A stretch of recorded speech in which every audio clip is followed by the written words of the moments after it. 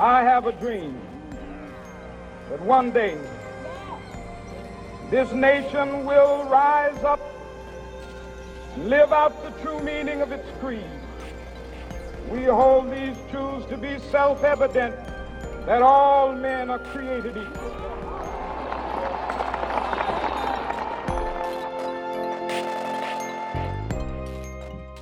Hello humans, welcome to the M-Word podcast, brought to you by Martin, that's me. And Matt. That's him over there. Hi Matt. Martin. We have three lovely guests with us. Would you like to introduce so people can pick up the voices, I guess, as we chat through the conversation? I was going to say go around in a circle, but no one can see who's who. So I'm Haafizah, and I'm on the Isle of Man, like everyone else.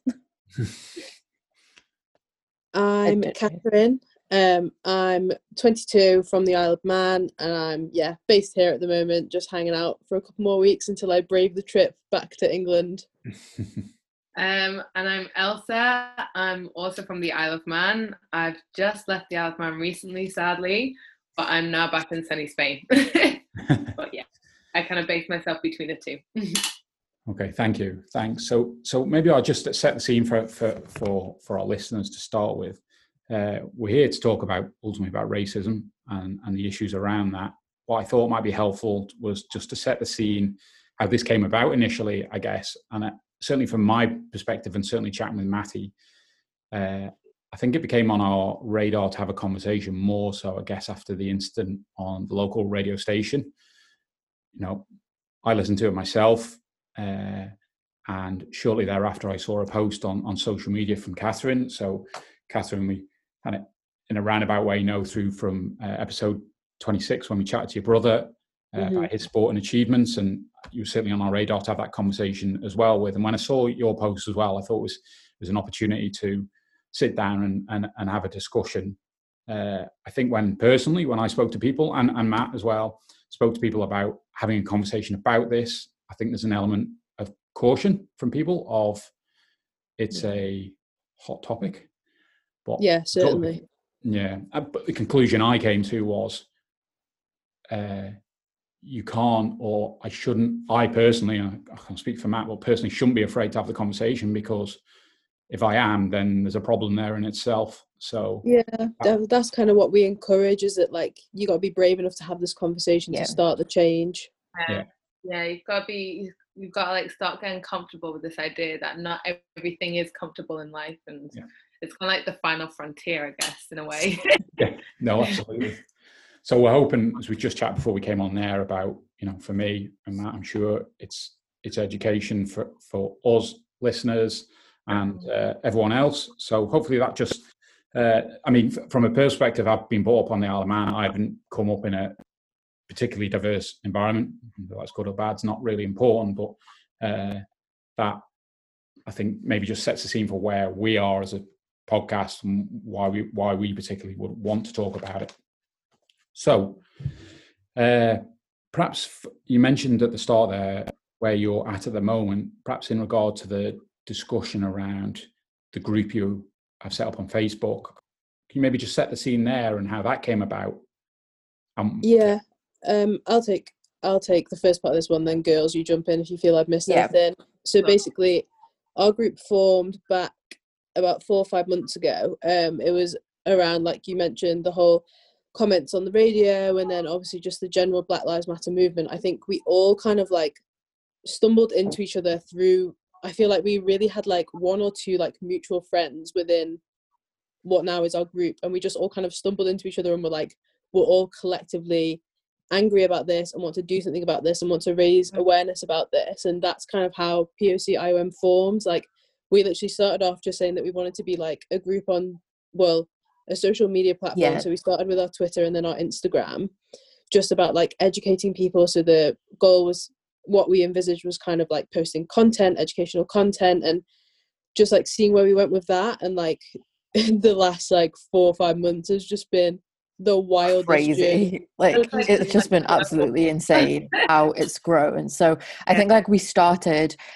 just mainly on social media, because a lot of the comments that were going on and a lot of the conversations were being had on social media, like on Twitter, on Facebook, on Instagram, and we found that we needed to be part of that conversation. And like, even though we were part of it as individuals, we generally saw that we needed to kind of had some sort of like central point where people could like not ask for information, but kind of have like a starting point about where to go, where to look for information, and just know like which routes to go down and what information is the correct one, what's reputable sources and evidence, and stuff like that. So it went from being something that we thought was going to be very social media based, to it just kind of growing and snowballing. And now like we're in schools where being involved with loads of different groups across the island,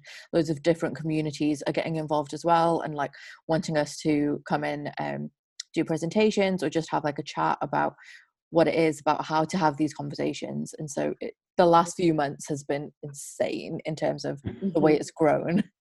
Yeah, I think we were super lucky. Sorry.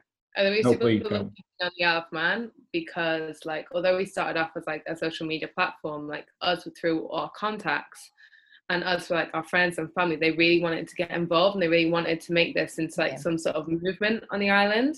So I've been super lucky in the sense that we've been able to get into places that maybe if we were based in like the UK or in Spain or in other countries, we wouldn't have been able to get into, which is why it's quite nice that we're able to go into schools, go to like government buildings, have like events.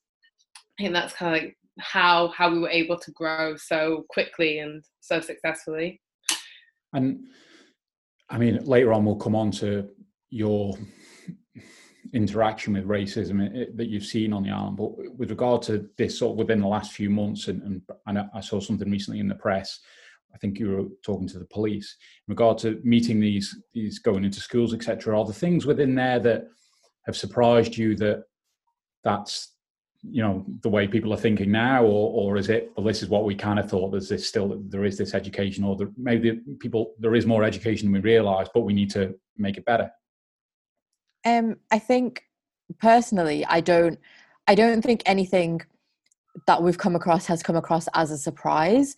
I think that's sad that it hasn't come across as a surprise. I think a lot of people that maybe haven't been through racist incidences or had racism throughout their lives might find it quite surprising and might be completely like shocked to hear about what goes on and actually what's still happening on like a day-to-day basis. But for me personally, it wasn't a surprise, the kinds of attitudes and education level, etc. Like that wasn't really a surprise for me going into things. So I think we had quite an honest view before we went into it, which was really, really good. I think if we'd gone in with rose-colored glasses, it would have been a huge eye-opener, and I think it has been for some people. The fact that we're now being so open about it and actually calling people out not so often, but a lot more than I think I would have done if it was just me on my own. Yeah, no, I agree. It's nice to have like the support of everyone else in the group, so we kind of like we bounce off each other, which is nice. But it's like kind of what's sad is how little has changed. So we've interviewed someone that grew up in like the 80s, was it?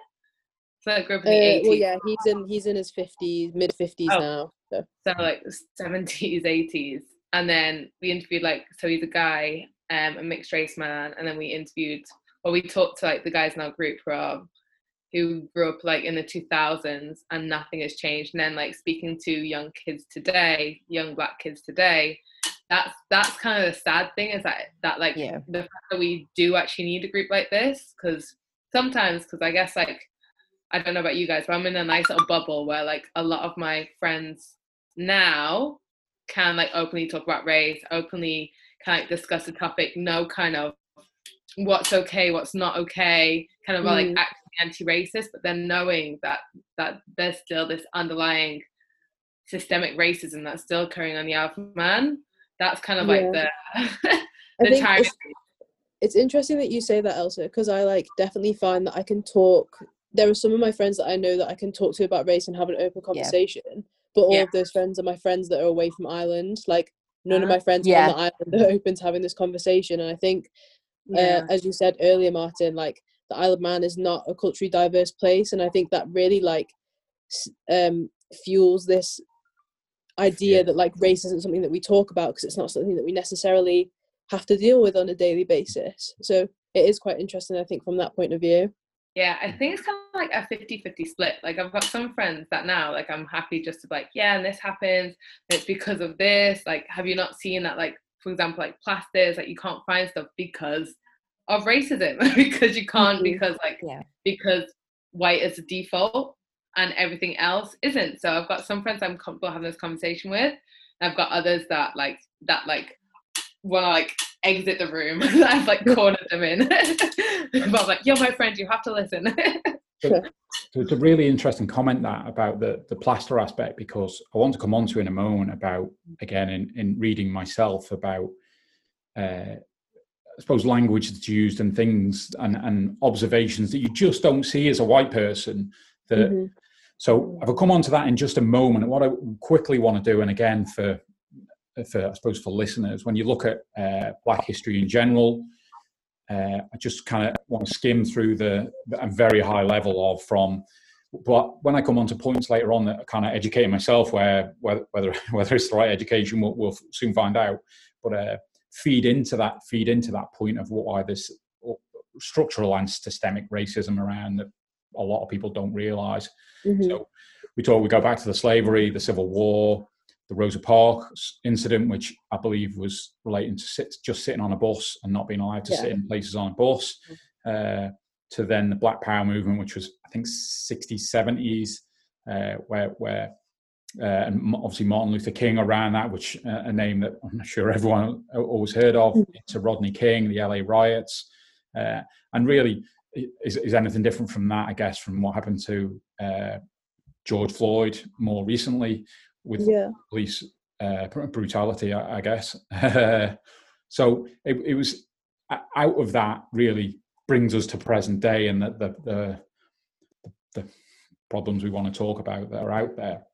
And what I found quite interesting when I see commentary from, so initially you might see commentary around statements like Black Lives Matter. Now you then see statements from other people going, well, White Lives Matter. What happens, and I read an article of yours, Catherine, that talked about it said, well, I'll read it because it's on a local press. It talks, I think the important thing to remember is Black Lives Matter is not politics or an argument to be had. And then when that statement sort of rang with me when I think about the context of a statement of Black Lives Matter, and then someone says back, well, so do white. The point you have to go back and step back and go, look, this is an argument about other lives aren't mattering. This is about focus on this, not this. And I see that again with celebrities who perhaps, a famous driver who's very much into the movement, and but you'll see people commenting about how hypocritical of him because he doesn't pay tax and he's associated with this brand which is associated over here, and it just seems to completely devalue the point of what the thing is, and I assume that gets very frustrating. I think some of this deflection, I don't know why.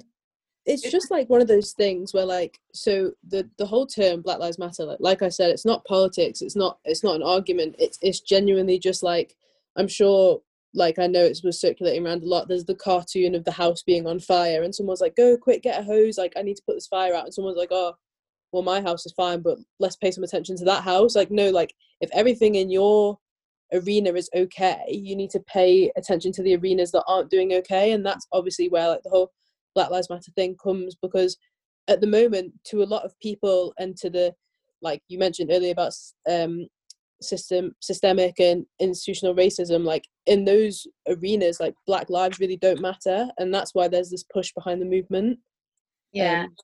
I think what's important about the phrase as well is to remember that, like, it doesn't say only Black Lives Matter, and I think that people get mixed up and think that when people are behind the movement, are behind saying Black Lives Matter more than other lives, and that just simply is not true. But at the moment, what we're seeing is they're not on the same playing field, and that's what we're trying to get to. We're trying to get to where Black Lives Matter as much as white lives matter in the wider context of things.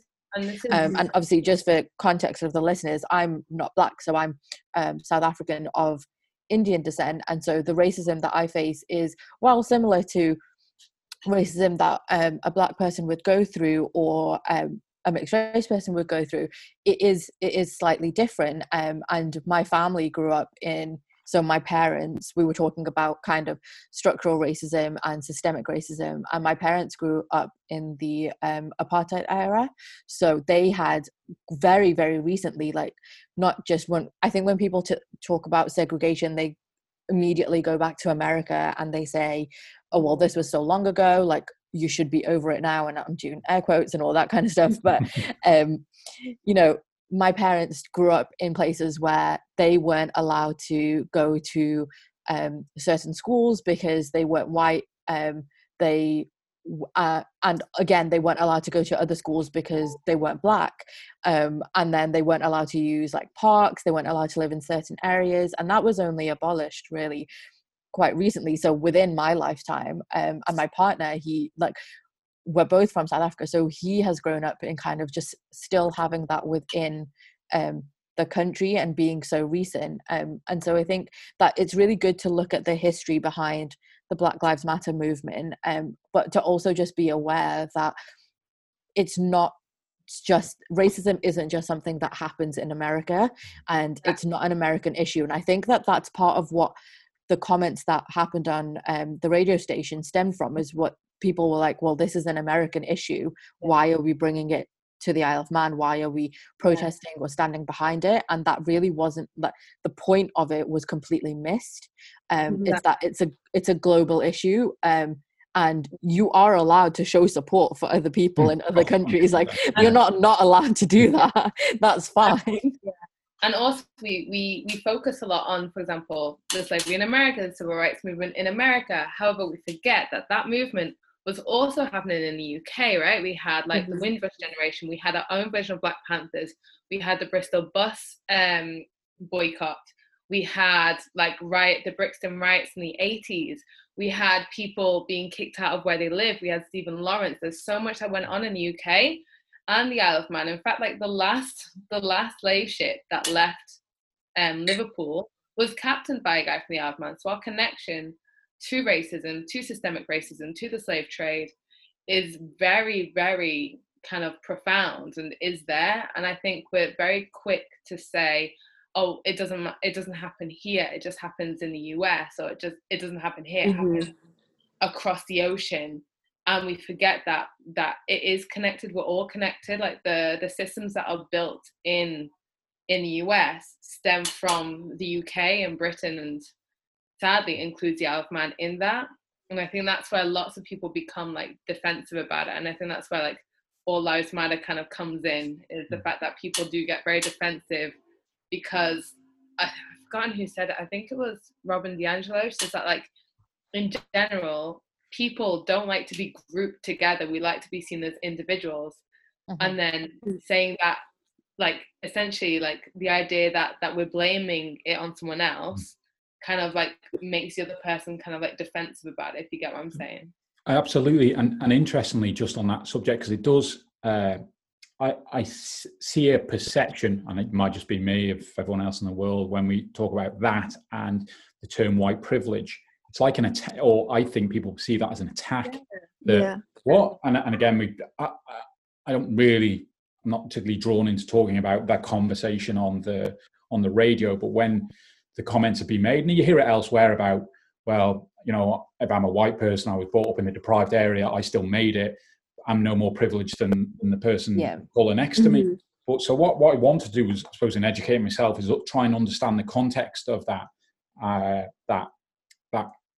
white privilege comment. So what I did when I was doing my research, and I just want to read some articles, read some lines from an article I read from Very Well Mind, which gives examples of racism that, as a white person, and I haven't read them, I don't see them until I read them and then go, oh, So it's more about you not realizing that racism is going on, and that seems to me in my learning curve that the area of understanding of white people need to understand that's there. So if I maybe just read some examples, because I think they certainly set the scene. I think you got 3 or 4. I appreciate people don't want to hear me particularly, but so it talks about white privilege, and it gives you some examples. So it says here, if you walk into a store, do you assume that employees might be looking at you because they think you're going to steal something because you can't afford it?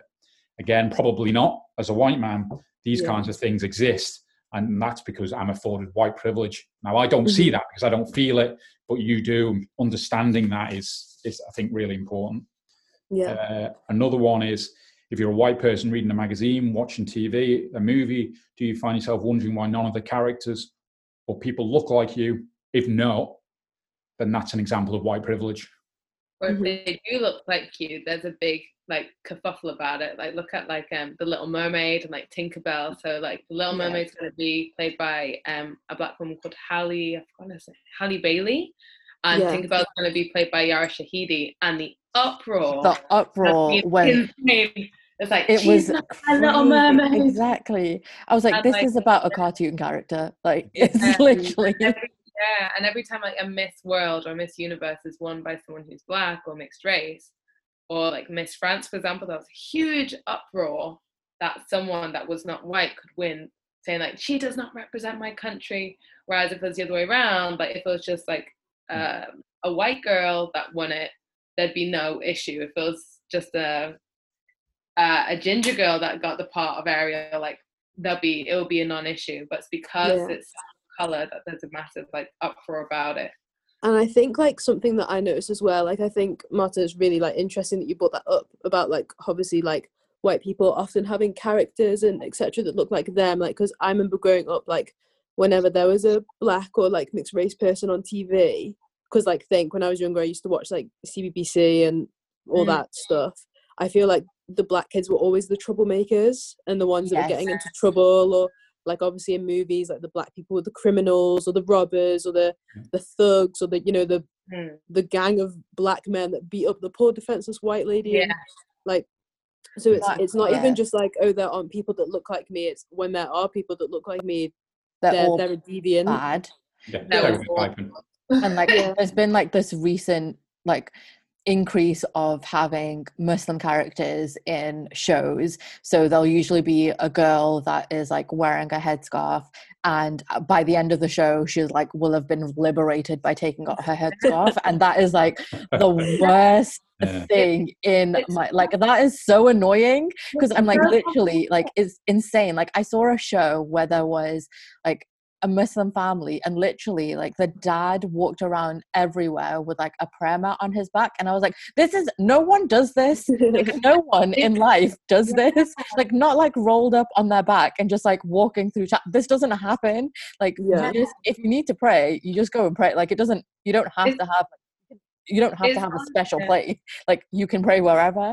And the headscarf thing, that for me is just insane, because literally everything they're oh, now I can live my life and now I'm free because I don't have to wear this, and I'm this is so crazy, because my own experience is I didn't wear it, and then I went to uni and I was okay, I'm gonna start wearing it, and then I took it off and then I started wearing it again. But literally my parents, people in the shows, it's always oh, their parents have said they have to wear this and their parents have said that, and my parents have done none of that, because that's not what it means to be a Muslim person. You don't force someone into it, it's your own choice. But in these shows and these examples that we're seeing, so as a kid growing up, these examples that you're oh my gosh, I'm so excited, there's a black character, or there's a brown character, or a Muslim character, or a mixed race character, you're so excited, and then you see the storyline and you're oh no. And it's always the same storyline or the same few storylines, and that gets so frustrating. Can I ask a question there? You mentioned about not wearing the headscarf. Was there a reason for that? Is there a reason for not you didn't wear it? I got the impression. So I had it, so I didn't wear it when I was growing up. So I didn't wear it because I just didn't want to.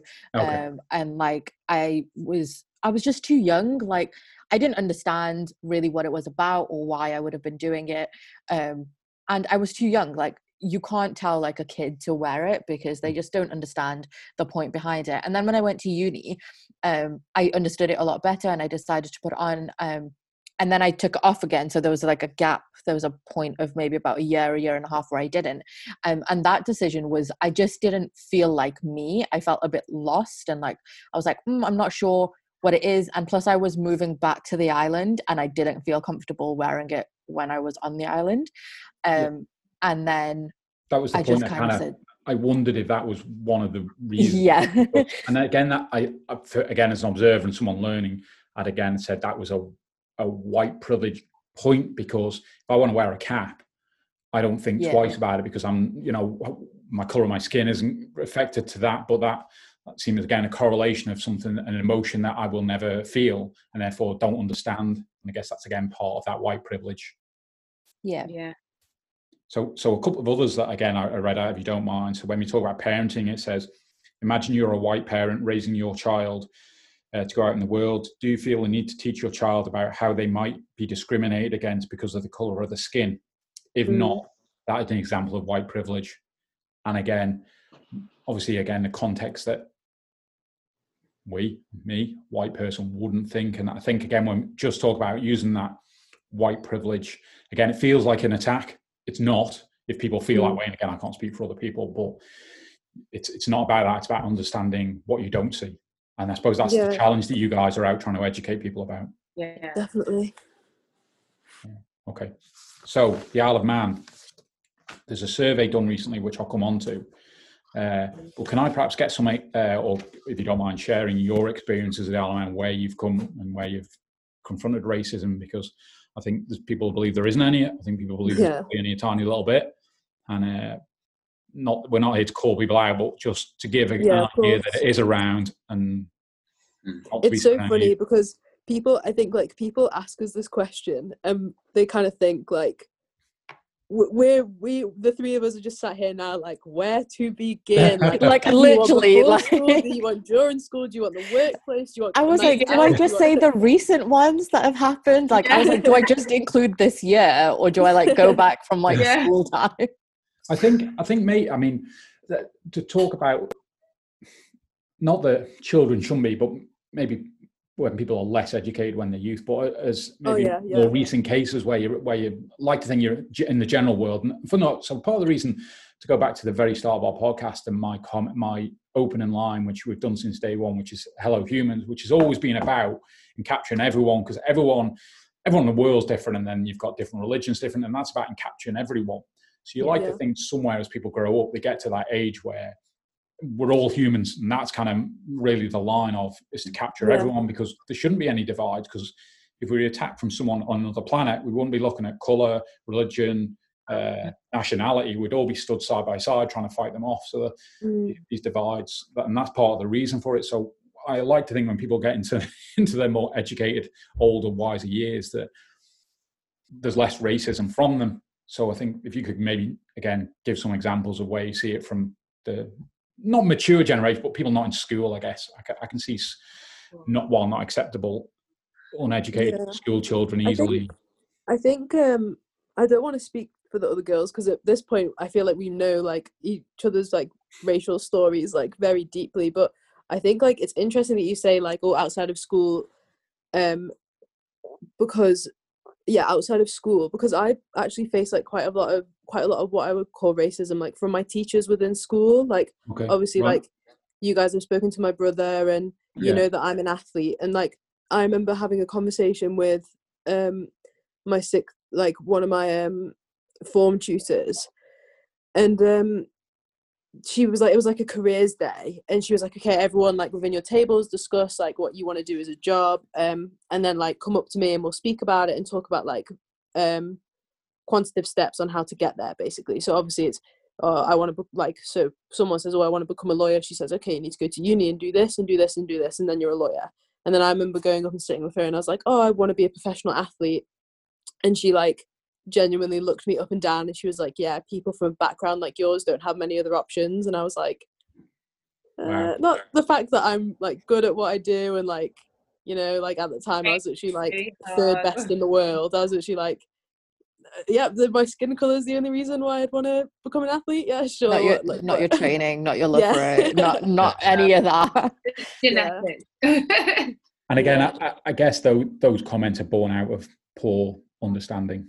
Yeah, it's just sheer ignorance, really. Like, again, like the whole stereotyping thing. Look at a black person, you think, oh, they're either going to be like a thug, a rapper, or a sports person because they can't be anything else. Like, Yeah. And then be surprised when they are. yeah. And it's that surprise part as well. It is a surprise. That- Yeah. 'Cause I have So- like, yeah. You go first. Go on, Elsa. No, it's fine. I was going to say my sporting experience is like not that similar to Catherine's, because my sport is one that's not really done by as many like black folk in general, because I'm like quite a good swimmer, and I used to like enter like lots and lots of like swimming competitions whilst I was on the island. And I remember I entered one in Port St. Mary, and I just got out of the pool. No, just got out of the sea, sorry. And I was in a pub, and then this guy obviously saw me and my mum, and were like, well, obviously first didn't believe that my mum was my mum because she was white, and then was like, oh, why are you guys down here? And then she's like, oh, we were like, oh, for a swimming race. She's like, wait, who? And I was like, me. And he was like, what? Like, you can swim? Like, literally shocked. He's like, but you can't swim because like black people, they sink because of the follicles in their bones. Like bone It still follicles. surprises me. He's like, yeah, The balance like, between racism, just stupidity. By the it sounds of it.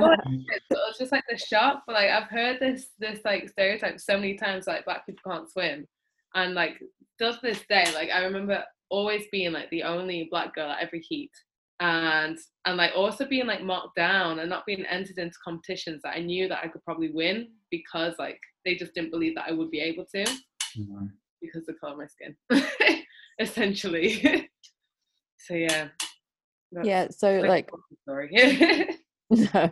So my recent ones are, well, if we go according to this year, so earlier this year I decided to run for or stand for MLC on the Isle of Man, which was like, I have like a research background and I'm quite an analytic person, and like I do like postgraduate research and was doing my PhD and stuff like that, and it was really something I was super excited about. I was like, you know what, like our tin world and our governing bodies kind of need some fresh eyes, fresh people, fresh perspectives. And, you know, they were all for, yes, we definitely do need people that are fresh, that don't really have like tainted by or jaded rather by the view of politics, and you know, and younger people as well, to want to get involved and know the issues that are going to be coming up because of the younger generation, etc., all of that. So anyway, I put my name forward, and immediately when my name was announced that I was nominated, there was like a whole slew of backlash, and it was honestly just so overwhelming. So pretty much immediately there was posts on I don't know, can we say website names? But there was posts on what, yeah, there's a post on Manx forums, which I know isn't the best place in the world, but the title of the post was Muslim nominated for MLC, and that was it. And it was just talking about me. It wasn't about anything to do with my qualifications, wasn't about my ability, it wasn't about anything like that. It was just the fact that I was a Muslim person, and how dare I think that I could run or stand for something like this. It was, you know, it was like, well, she wasn't even born here, which is true, but I moved here in 2001. So I was 8 years old when I moved here, and I've lived on the Isle of Man my entire life. I've worked at the hospital.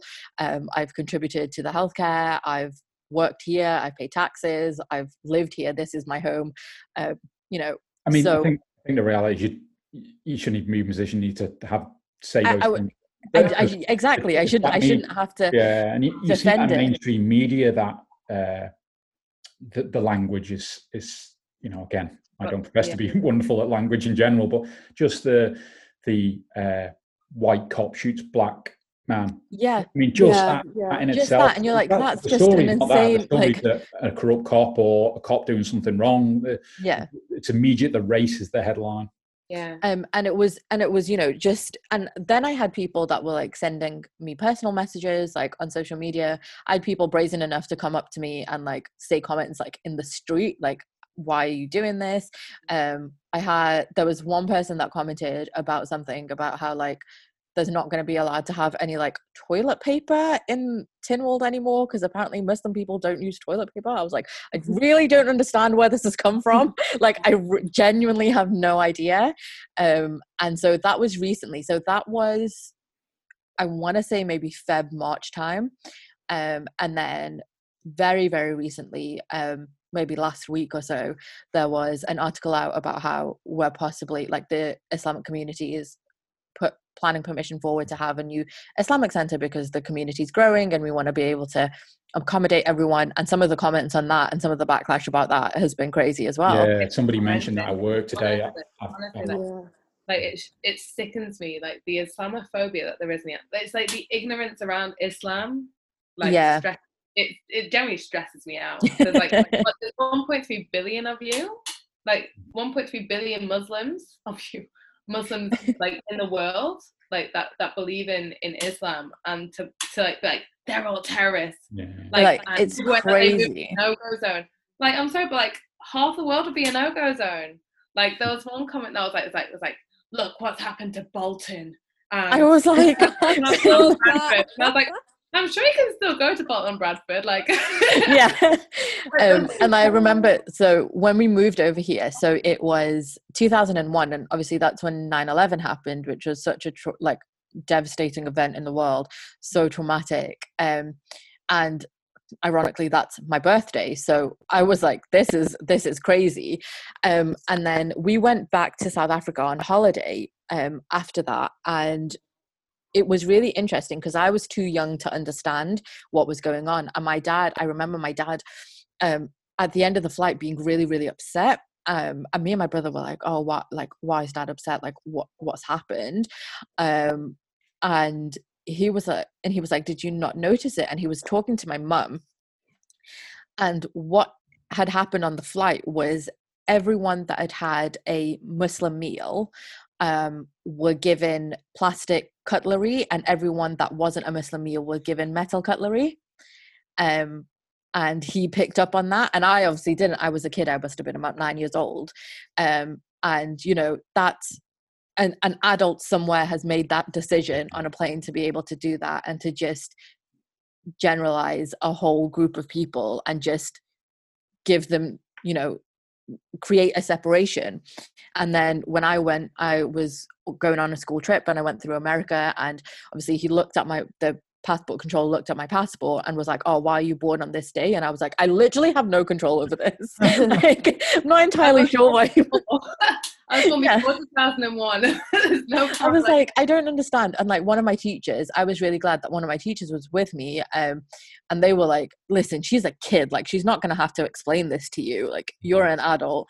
And that was the first like experience, I think, of me going out into a different country without my parents. And like, for me, I think it's so much part of life that when you like people ask, oh, what are some of the examples and stuff like that, it's so difficult to go back and pick out examples that are not meaningful, but examples that people are going to think are bad enough to warrant having a conversation about racism. And that's really sad, because one of the things I think I learned throughout this journey of myself educating myself about racism and educating myself about how to be better and how to, you know, call people out more and how to be a better ally with my Black friends and my mixed race friends, because they are obviously going through something that I'm not going through. And for me to be able to do that in terms of being there and supporting them in a way that they need, not a way that I feel comfortable with, or I feel like I'm doing my bit now and I want to feel good. It's not about me, it's about them. And what I learned is throughout our lives, we're not taught that racism is bad. We're taught that actions are bad. So when racism results in violence, people can accept that that's bad because everyone's taught that violence is bad. When racism ends in slurs or swearing, or like emotional trauma. Yeah, we can accept that that's bad because we're taught those things are bad, but we're not taught the beginning point that being racist is a bad thing. Yeah. Okay. So just to expand a little bit on and again, talking about the Isle of Man, I found a survey that was done. I'm sure you've come across it in what you've been pushing out on POC as well. But I just wanted to pick out some stats to kind of jump out at me, and then we can have a quick chat about them. So they did a survey about racism on the Isle of Man. And a few of the results came out. One of them is 41% of people think that changes are still needed to give all racial and ethnic groups equal rights on the island. So the question they kind of posed when I read that is what the other 59 are thinking. Yeah.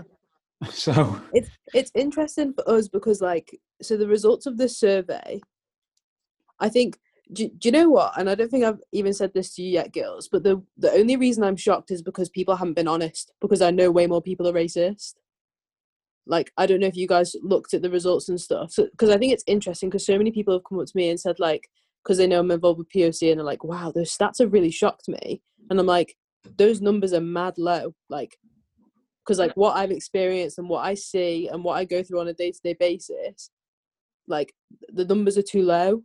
I'm not actually sure how many well, I'm speaking for myself, but I as a person of color, I wasn't actually asked to do that survey, or it wasn't circulated to POC. Oh yeah, true. We didn't get that. Yeah, so it might be a 19 survey. I could to be honest, in fairness to the survey. I think it's one that I think I know which one it is. It's the islands. So it was racism across the islands. I think it's called Island Research or something like that. So it was looking at racism on the Isle of Man, Guernsey and Jersey, I believe is what I read.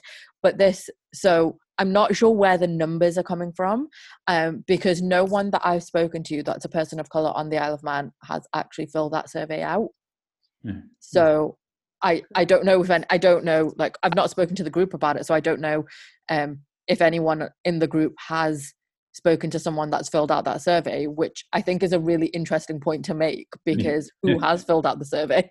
I didn't know about the survey. I didn't know about the survey until the results got handed to us. I'm like, oh, there was a survey? Interesting.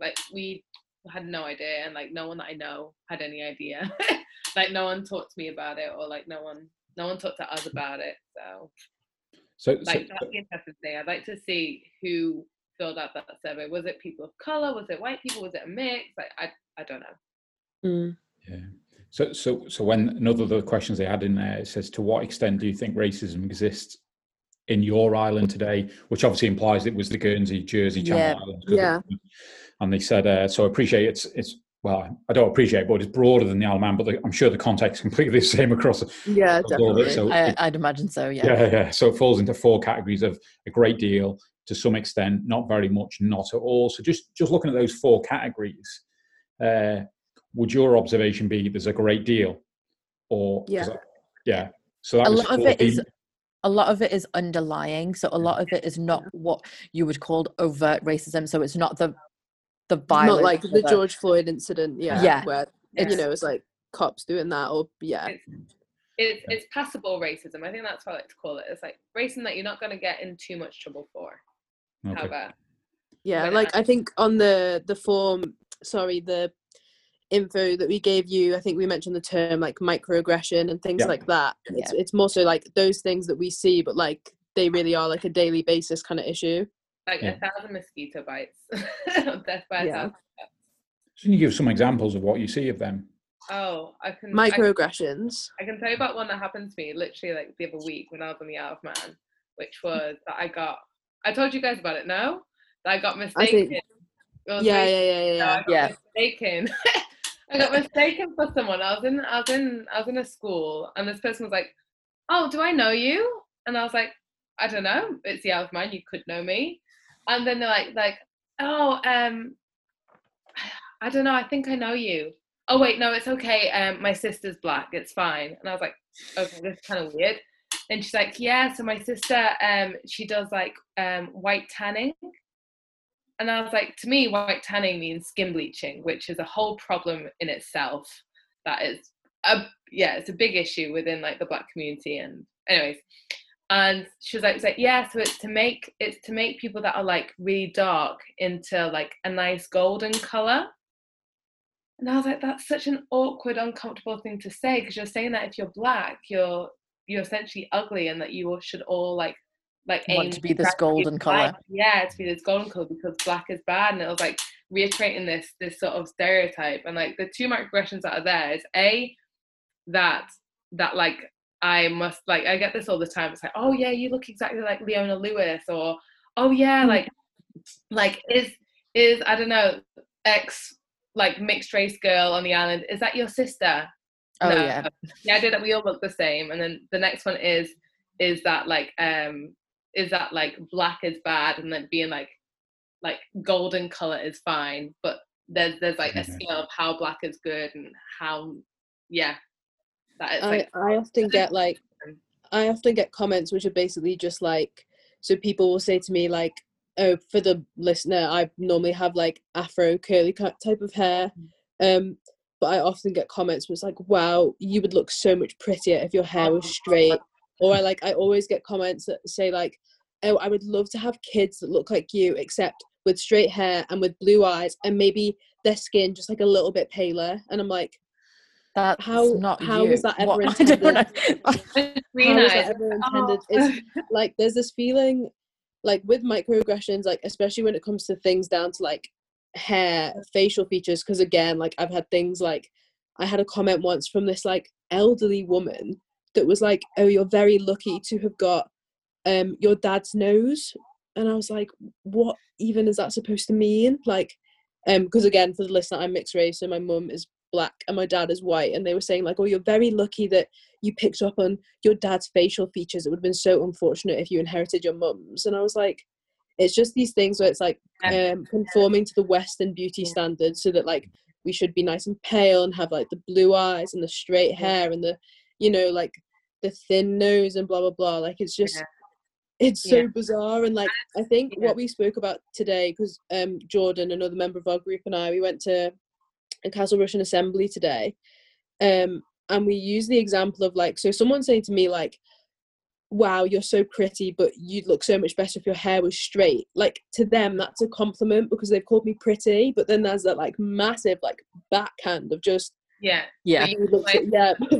like the thing that your Blackness in you, like that needs to go, and then you'd be perfect. Oh god, yeah. Or like you're pretty for someone.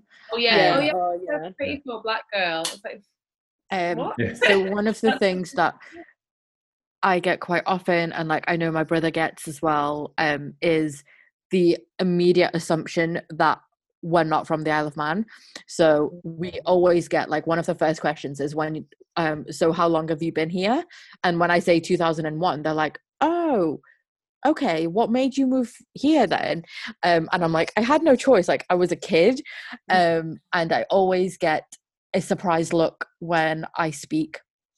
So people assume that I don't speak English, or I'm going to have an accent that's not a British accent, or an accent that they can understand. I get called the word exotic a lot as well, which I think people think is a really like endearing term. They're like, you have such exotic features, and I'm like, I'm not a mango. Like, I'm not a mango. Like, it's just like, I don't know. I'm not a piece of fruit. Like, I'm a person. I get that a lot. Like, wow, you're so exotic, and I'm like, I know. What do you? I'm from Derby in England. Like, what did you want from me? I'm a bloody Agnish. Like, I don't know how exotic that is, but now it's so annoying. Like, so going back to like the Islamic Center, there was like a load of vile comments. I ended up getting involved because I saw that. and someone was like, "That's rich coming from you, since you've chosen to live here." And I was like, why would you assume that I'm not from here, pray tell? So it's a massive hole. But yeah, no, the question would be like, yeah, but where are you really from? And and like, honestly, like, of all the airports in the world that I've been to, the Isle of Man airport is the one where I get to check the most. guaranteed. I got checked the most. I've never been through the Isle of Man airport. I've never been through any airport and not got randomly selected. Actually, that's a lie. I've been through Birmingham once and I haven't been randomly selected. And that was like a momentous occasion in my life because I was like, I didn't have to get searched. This is amazing. Well, yeah. Well, that's obviously like a question that we could pose to you two, like Matt and Martin. Like, anytime, can you imagine like if you didn't get checked in an airport and that was a celebration for you? It's not just like, oh, I can go have more time to like go sit and get a drink. Like, that's literally like, wow, like, I was not seen as suspicious. You did like an hour and a half, like before, like the hour and a half that you're supposed to literally. Oh, I remember like one time I was with my dad's got dreadlocks. And I remember one time we were traveling. Well, all the time we traveled, he always gets stopped, always get checked for drugs every single time. But one time, he got stopped for 2 hours, literally 2 hours. They put us all in individual rooms, asked us all questions, checked where we were all from. Like, I didn't know whether to say I was from the Isle of Man or Britain, so I got really confused. Then my mum had like these like white mints in her bag. She had like this little box of white mints. And that just started a whole other conversation. The sniffer dogs were on us again. It was horrendous, but it's like it's a common thing. I was going to say, and it brings back to Martin's examples before. Yeah. Like, privilege of, like you just said there, Catherine, it's something that I've never thought of, rightly or wrongly, never happened. Yeah. It's not something that in my daily, well, not that I go to the airport every day, but every time we go through there, it never occurred to me, anything like that. And it's just... Like my partner doesn't. So my partner is mixed race, and when he's walking, like when he's traveling, he's quite a nervous flyer and like a nervous traveler anyway. And obviously, the stereotyping doesn't help his situation. And he is most comfortable in a hoodie, but he hates wearing a hoodie when he's traveling because it just. He's noticed when he wears when he wears a hoodie, he's noticed that he gets stopped more than when he doesn't wear a hoodie. And like if his hair is messy, like if he doesn't cut his hair, or like in his words, he's like, oh, my hair's grown, and I'm like, it's not messy, it's just long, like it's fine. But even him, like throughout his upbringing and throughout just the way that the world is, even he sees his hair as messy when it's long. You know, it's not. It's just long. I was just thinking about that, and because Elsa and I, for the listener again, both have afro textured hair. Elsa, do you ever have your hair checked when you go through security? Yeah. Do you know how many times I've had my hair checked? Like, it's like they always get the thing up here, and it's like, what am I gonna? I've had like men and women literally just like shove their hands into my hair, like, and they always say like, oh, can I check you? And I'm like, yeah, that's fine. And the next thing I know, I just have like both their hands in my hair, and I'm like, what is happening here? The full body check. That's what I'm saying. Every part. So to pick up on you mentioned earlier, Catherine, the terms that you've kindly shared with us, a couple of the others I'd just like to chat about. One of them's here is casual racism. We've talked about some instances. Are they the type of instances where they're used the word, they think it's a backhanded compliment, but ultimately there's casual racism there? Yeah, and then I think like, so obviously microaggressions are definitely sort of a type of casual racism because they're perceived as some sort of compliment or very lighthearted comment, but they're like not. Banter. And then I think the other things that constitute as casual racism are just like, you know, like the jokes that you hear around the office, or like just like jokes and slurs and just stereotypes. As an observer, I'd say that, I mean, I think there's a lot of that goes on, and because I don't think people appreciate that. Yeah. I use the word micro because it's I think it's like it's such a minute not seen by white people. Yeah, precisely. I think it's just been made acceptable. Yeah. Yeah. Well, I presume that's almost, you know, again, you observe of how the situation moved forward. That seems like a generational thing that's going to take generations to disappear. Yeah, definitely. Because what we're seeing in schools is that it's happening in schools already with young kids, and they're obviously learning, you know, having these things. Because we were in a school doing a presentation, and one of the teachers came up to us and said, oh, you know, this year group in particular, like we've had a few incidences where people have said something that was racial slurs or had jokes about race or racism, like joked about racism, but they've just gone, it's like, it's banter, like I'm not gonna I didn't mean anything by it. And to be able and to see it at that young age, just already being part of society and just being like, oh, my kid didn't mean anything by it, or I didn't mean anything by it, I was just having a joke, having a laugh.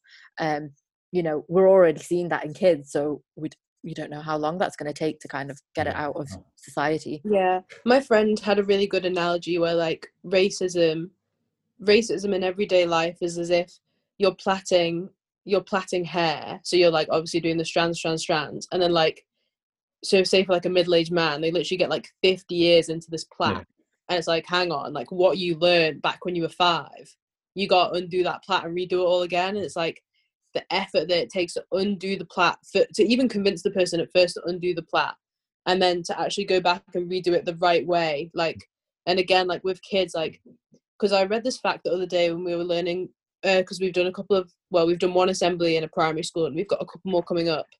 I was reading about like how to talk to racism about children, and I read this fact that said children internalize racial bias by the time that they're 4 years old, which is reception in primary schools. So like by the time a kid literally goes into primary school on their first day, they already hold like racial bias, which is obviously like no fault of the kid's own. It's like you said, Martin, like media, when it says like black man injures blah blah blah, or like it's all these little things that you see that influence that. But I think it is so scary because it, like what we're kind of seeing in schools now, it's just sad because I mean I left school 4 years ago. I think Geordie said today that he left school 10 years ago, and like nothing's changed. Nothing's changed. I mean, in terms of the actual, like, visually things have changed. So in terms of seeing more diverse schools, more diverse classrooms and year groups, that's changed, but in how things are handled. And it's really interesting when you kind of go into schools and you're talking about these things. And I've picked up on kids that are people of color, and they're talking about it, and like you can see it resonate with them. And I find that I'm so glad that this group exists, because when we were in school we didn't have anything like that. But it also breaks my heart so much to know that kids are still going through this every single day, and they're still not feeling like they could have said anything to anyone. And that's one of the reasons why we wanted to carry on going with this group and keep pushing it, and you know, develop it into a proper, you know, legal entity, and be able to have it as a charity, so that people do have a safe space to be able to talk about these issues. And if anyone is going through it, they can talk to us. And also, if anyone has any questions or like wants to educate themselves more, we're happy to give a starting point. We obviously can't do all the work for you, or we can't give you all of the information. That's up to the person that wants to learn. But we're very keen to be able to give people a starting point, and to be able to give people, particularly on the Isle of Man, and be able to bring it back to locally what's happening. Like, these are people that are living in our society. There are people that are going to our schools. They are growing up as Manx residents. They are growing up as people of the Isle of Man, and they want to be proud of that. And to just have that space, I think, is so important. Definitely. Agree more. A couple of other kind of terms I just want to dig into. One I read about, which wasn't on the list there, and I didn't understand it, to be honest, hence the question. They called it racial gaslighting. So these are kind of the comments where, so things like, so let's say that like me and you are having a conversation, and I vent to you like a big racist incident that happened to me. Like, okay, so for example, when I was in year 3 at primary school, like that was the first time I got called a monkey by like some year 6 boys. Like, I was playing in the playground, had my hula hoop like skimmed off. It was an orange hula hoop, I literally remember it so well, like skimmed off, and like knocked this boy on the ankle, and I kind of like ran over to get it, and he was like, "You're not having this back." And I was like, "Oh, okay." And then he was like, "Yeah, run away, you little monkey." And then like they all like made monkey noises after me. So it'd be like me like telling you that story, and then you being like, "Oh, well, personally I don't see colour." Like, or oh, that wasn't like a racist thing. It was just because you were like jumping around like a monkey. Yeah. It's not racist. Yeah. Like, It's kind of things that dampen the experience. So like when I like, it's more so when it's like a big racial thing, and then it's these things are like, well, I don't see it like that. That's not how I perceive it. I'm sure that's not what they meant. When like, yeah. Yeah. So, I understand. Or when they say gaslighting that you've got as a chip on your shoulder, it's like, oh, you've got a chip on your shoulder. yeah, Or like, Yeah. oh, you're pulling the race card. It's those sort of situations. It's like, it's diminishing what we've said, and it's ignoring like the issue that we've had, and be like, oh no, like you're making too big a deal out of it. Calm down. That's racial gaslighting for me. Okay.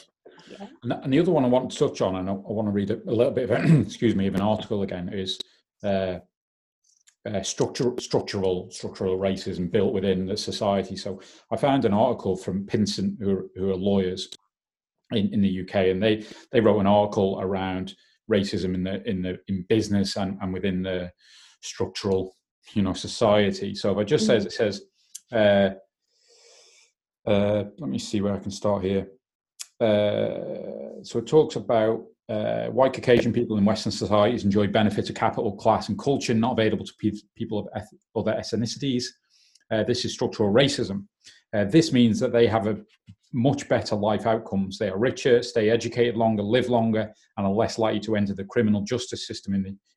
In the UK, for example, Black Caribbean people are three times more likely to be in social housing, and almost half as likely to own their own home as a British white person. White people are twice as likely to achieve high A-level grades in England than black people, and black people have double the unemployment rate of white people, and those who do have a job are paid less. So do you want to hear a really interesting fact that I kind of learned about structural racism not long ago that I like never really considered? So I normally live in Loughborough, and one of my training partners, his name's Ben Ellis. He is dating a black girl. Her name's Ennie. She's a lawyer. She's honestly one of the most incredible people that I've ever met. She's so inspirational. And we were like talking, because it was all right after the movement, and we were talking about this. And I was just saying, like, structural racism, like, kind of how does it work? And she was like, oh, well, here's one example. So if you picture, like Elsa mentioned earlier, the Windrush generation, so all of these like Black Caribbean people that came over to England, basically they were like begged, please come to England and help rebuild the country after the war. And then when they got here, they were like just treated shocking, and the pay was awful and everything. And she was saying, so think of like, I don't know how many, for example, think of your great-great-grandma who worked in the NHS and got paid pennies, and then think of your white friend's great-great-grandma that worked in like an office, and she was on this big pension.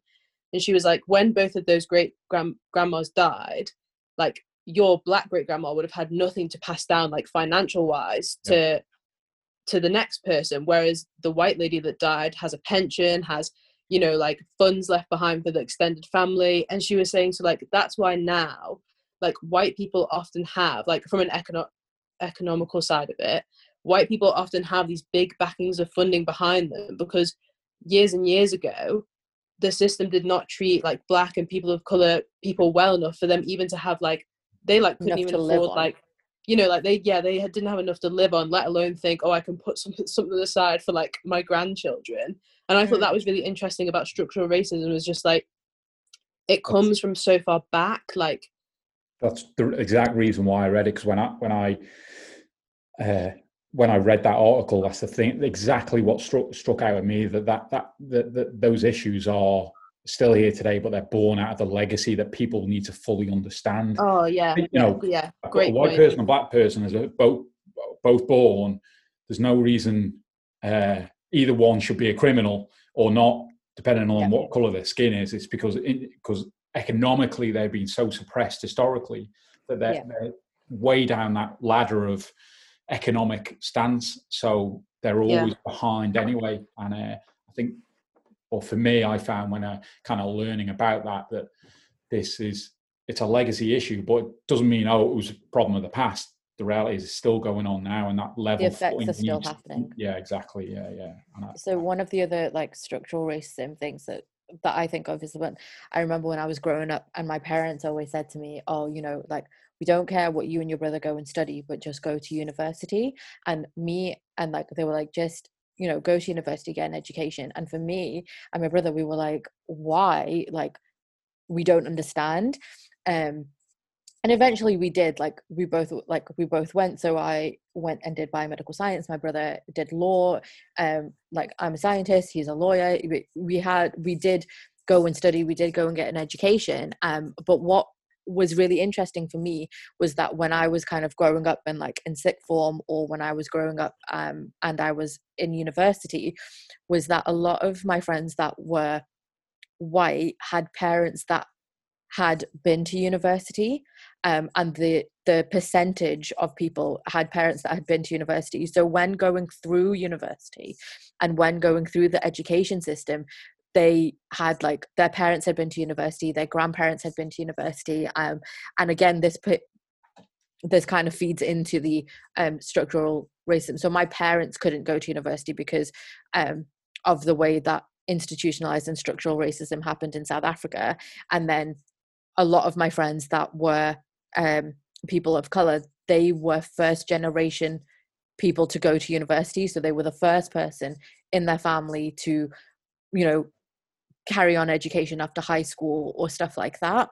And I found that really, really interesting, because I was like, you know, my parents really wanted it for me, but I couldn't go back and ask them like, what did you do at university when you did this, or what was your university experience like for them, they were going through university with me for the first time. They were going through university with my brother for the first time. They had never experienced that. And a lot of my friends who were white, their parents were like, oh yeah, my uni days we did this. And like I remember like going on like speaking to friends and then being like, oh yeah, my parents showed me like where they lived when they went to uni, or like what they did when they went to uni. And that, you know, is again an economical thing, because people can't always afford to it. But the point that I'm trying to say is that the divide between my friends was very apparent that people, my friends that were people of color, tended to be like first generation going to university and like having that experience and kind of carrying the family along with them along that experience as well. And I remember, I think it was Joel, who's another member of the group, and he was saying, so coming back to one of the points that Elsa was making about like Black people can't swim, and he was saying that actually one of the reasons that exists was because like the schools that when segregation was abolished, or when segregation was still happening in America, obviously the schools that they went to didn't have enough funding to be able to go to have things like swimming pools, and therefore the Black population in America, they just didn't learn how to swim because they couldn't do it at school, or they didn't have the finances to be able to do it. And therefore it became this kind of myth that Black people just don't know how to swim. But it's not true. They just were never taught, and like their parents weren't taught and their grandparents weren't taught. And it goes back so far and so many generations that it's, once you start getting into it, you could be there forever just trying to go through what's happened.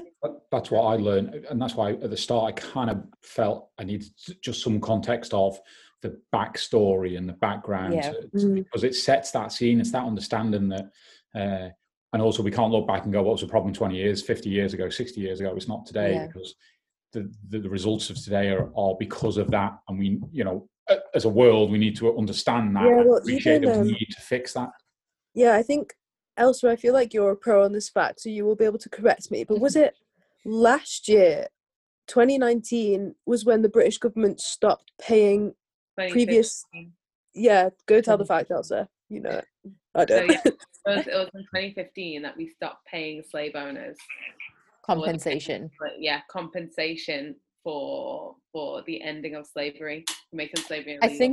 I think it was loss of property. Yeah, it was loss of property. It's loss of property that the UK stopped paying compensation for. We were paying back slave owners up until 2015 for their loss of property. So like the freed slaves and their children and their children's children have all paid tax to, like, essentially have paid for their own freedom up until 2015. It's a little hidden fact that yeah. It's just mind blowing though, isn't it? It's mind blowing. Yeah, but going back to like the university thing, also one thing that sets people back is the fact that lots of degrees, if you get a degree outside of Europe, they're not seen as good enough. So lots of people that come to England, come to Europe, they already have degrees, they already have masters, they're already very, very well educated, yet their degrees aren't recognized in the UK or in Europe as valuable degrees. Looking at like, basically it's looking at like the idea that like Europe's on a pedestal and everywhere else is beneath it, which definitely is not true. But that also puts people like first generation, second generation communities at a hindrance, because they're not allowed the jobs that they are qualified to do, because their degree isn't recognized. Like I know someone that is on the Isle of Man, and I can't remember what country she was born in or where she studied, but in her home country, or the country she was born in or where she studied, she was a qualified dentist, and over here she can't even work like in a pharmacy. Wow. Like they've just said it doesn't count. It's actually do it all again, which is insane if you think about the fact that she's like, if someone's a dentist, you're like, oh my gosh, you went through university, you did this, you learned this, you're a very particular type of qualified professional. But for her to go from being a dentist and then the government going, no, sorry, we don't accept just imagining the government being like, yeah, the teeth over here are different, you can't you can't do it. But now I work as like a tour leader most of the time around like Europe, and so I spend lots of time by the Eiffel Tower, and by the Eiffel Tower there are lots of people selling like key rings, and there's lots of like Senegalese people selling like key rings and stuff, and I get chatting to them because I'm there like every day. And they're like, yeah, like I've got a master's in law, I'm like a medic, but I can't get a job here because they just won't accept my degree. And I was thinking it's such a waste, because there's such talent, and we're lacking doctors, we're lacking people in healthcare, we're lacking.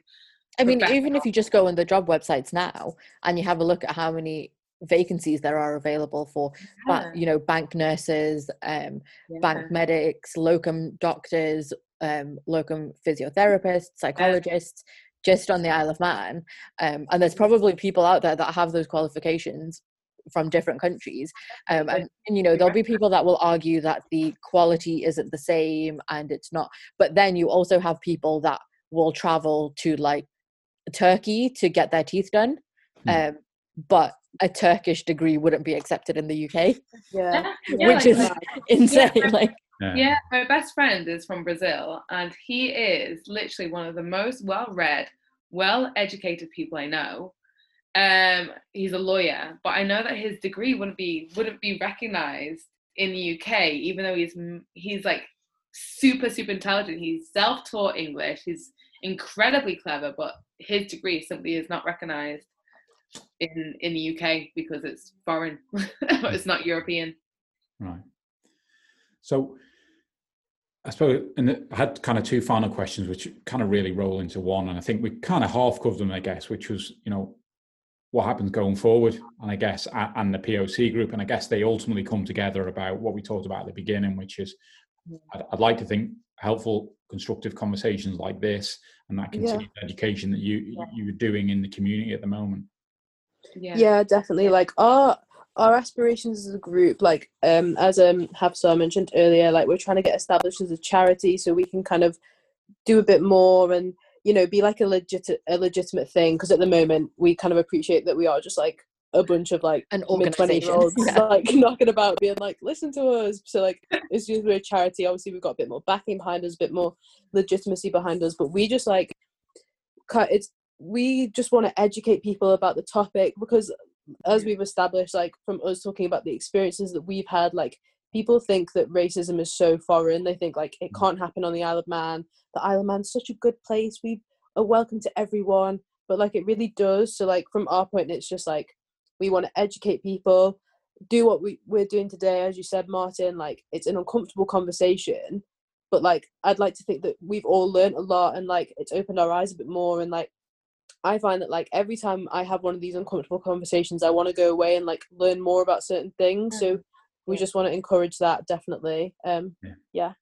And I think what's really important as well is that we don't just see it as a point where as a group or like as POC IOM, we're teaching people, we're also learning a lot as we go through it. So if I think about how much I've learned along this journey with being in the group, it's absolutely incredible. Like I've learned so much about history that I didn't even know, stuff that I've learned about history on the Isle of Man, history further afield. I've kind of learn more about it along the journey as well. And I think that that's really important, because people sometimes think that we have all the answers, and we really don't. A lot of what we say has come from personal experiences, but a lot of our personal experiences have led to us trying to figure out why that's happened, and then doing a bunch of research after that. So things that we've been through in our life, and I think one of the most powerful ways to try and get a message across is through lived experiences.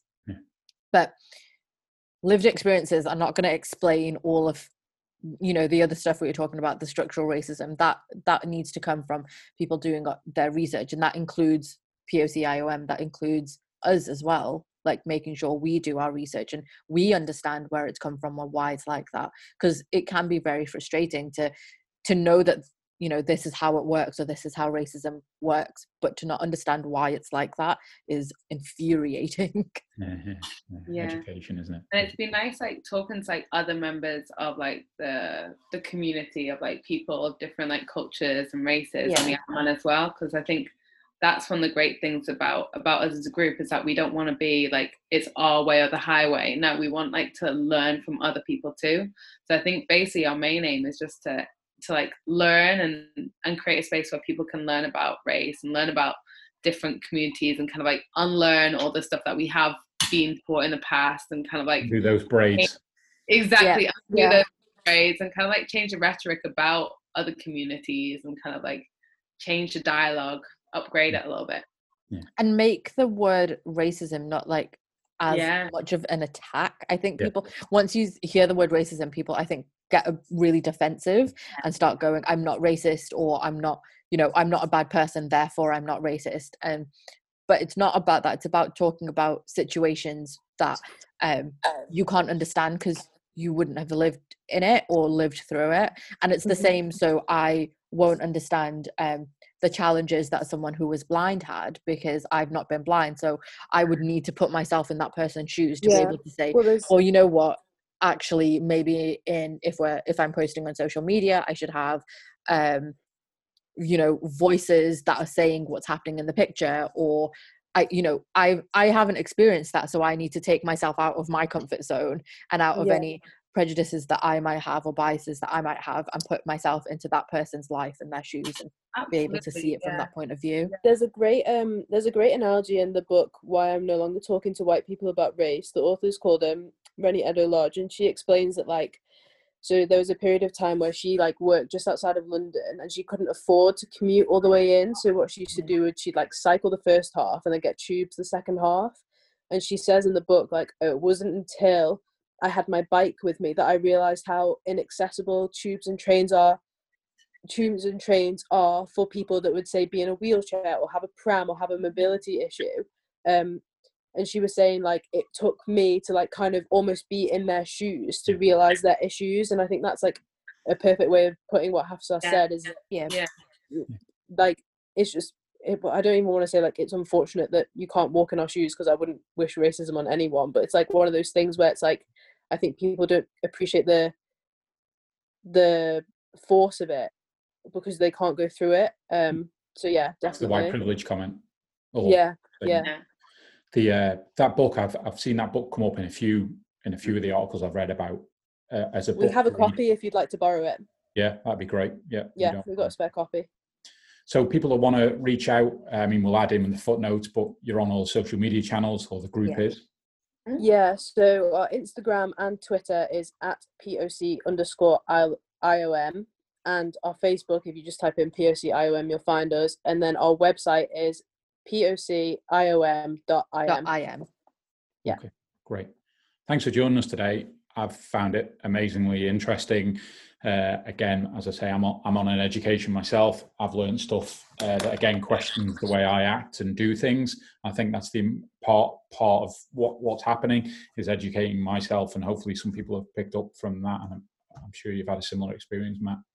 Yeah, no, it's exactly why we're here talking right now. As both Martin and I, as we have said, we're here to educate ourselves, and hopefully the listeners as well, encourage them to not accept things as they are, to go out, to learn, to listen, to talk to people, and understand what is really going on. And I think the comment you made before as well about you're on that journey as well, I think that's quite refreshing in the sense of, again, sometimes people's perceptions of there's just opinions coming one way. And again, people go into this defensive mode. There seems to be quite a lot of that going on where it's, no, we're all here to learn and help. And I think that's a really interesting approach as well. Yeah, it's so funny because when we first formed as a group, we literally have this document that says strengths and weaknesses. Yeah, and, strengths and we weaknesses. have each of our names, and I know under my name weakness is public speaking and talking about the history of racism. And I feel now we'd probably all go back and look at that doc and be okay, we need to change this. Completely changed. Yeah, but no, it's setting up. It's such a learning journey for us as well, because I think it's easy to think that, oh, they must be experts in the topic. We're really not. We're literally every day we learn something new. Every conversation that we have with someone, it makes us go away and think about things a little bit differently. Yeah, but thank you very much for having us on today. We really appreciate it. No, absolute pleasure. I appreciate the time. Yeah. Appreciate the time. Do you want to check us out, Matt? Yeah. So wherever you're listening to us today, please like, share, subscribe, and leave those 5-star reviews, pretty please. On social media, Facebook, we're the M-Word Podcast. Twitter, we are now M-Word Podcast with a number 1 after. Did remember that, Martin. And on Instagram, we are the M-Word IOM. Great. Thanks, Matt. And thanks for listening, everyone. It's word out from Martin. And word out from Matt. The driver noted that the front of the bus was filled with white passengers, and there would be 2 or 3 men standing. He looked back and asked that the seat where I had taken, along with 3 other persons, one in the seat with me and 2 across the aisle, was seated. He demanded the seat that we were occupying. The other passengers very reluctantly gave up their seats, but I refused to do so. He then called the officers of the law. They came and placed me under arrest, and I was bailed out shortly after the arrest. And the trial was held December 5th on the next Monday, and the protest began from that day, and it is still continuing.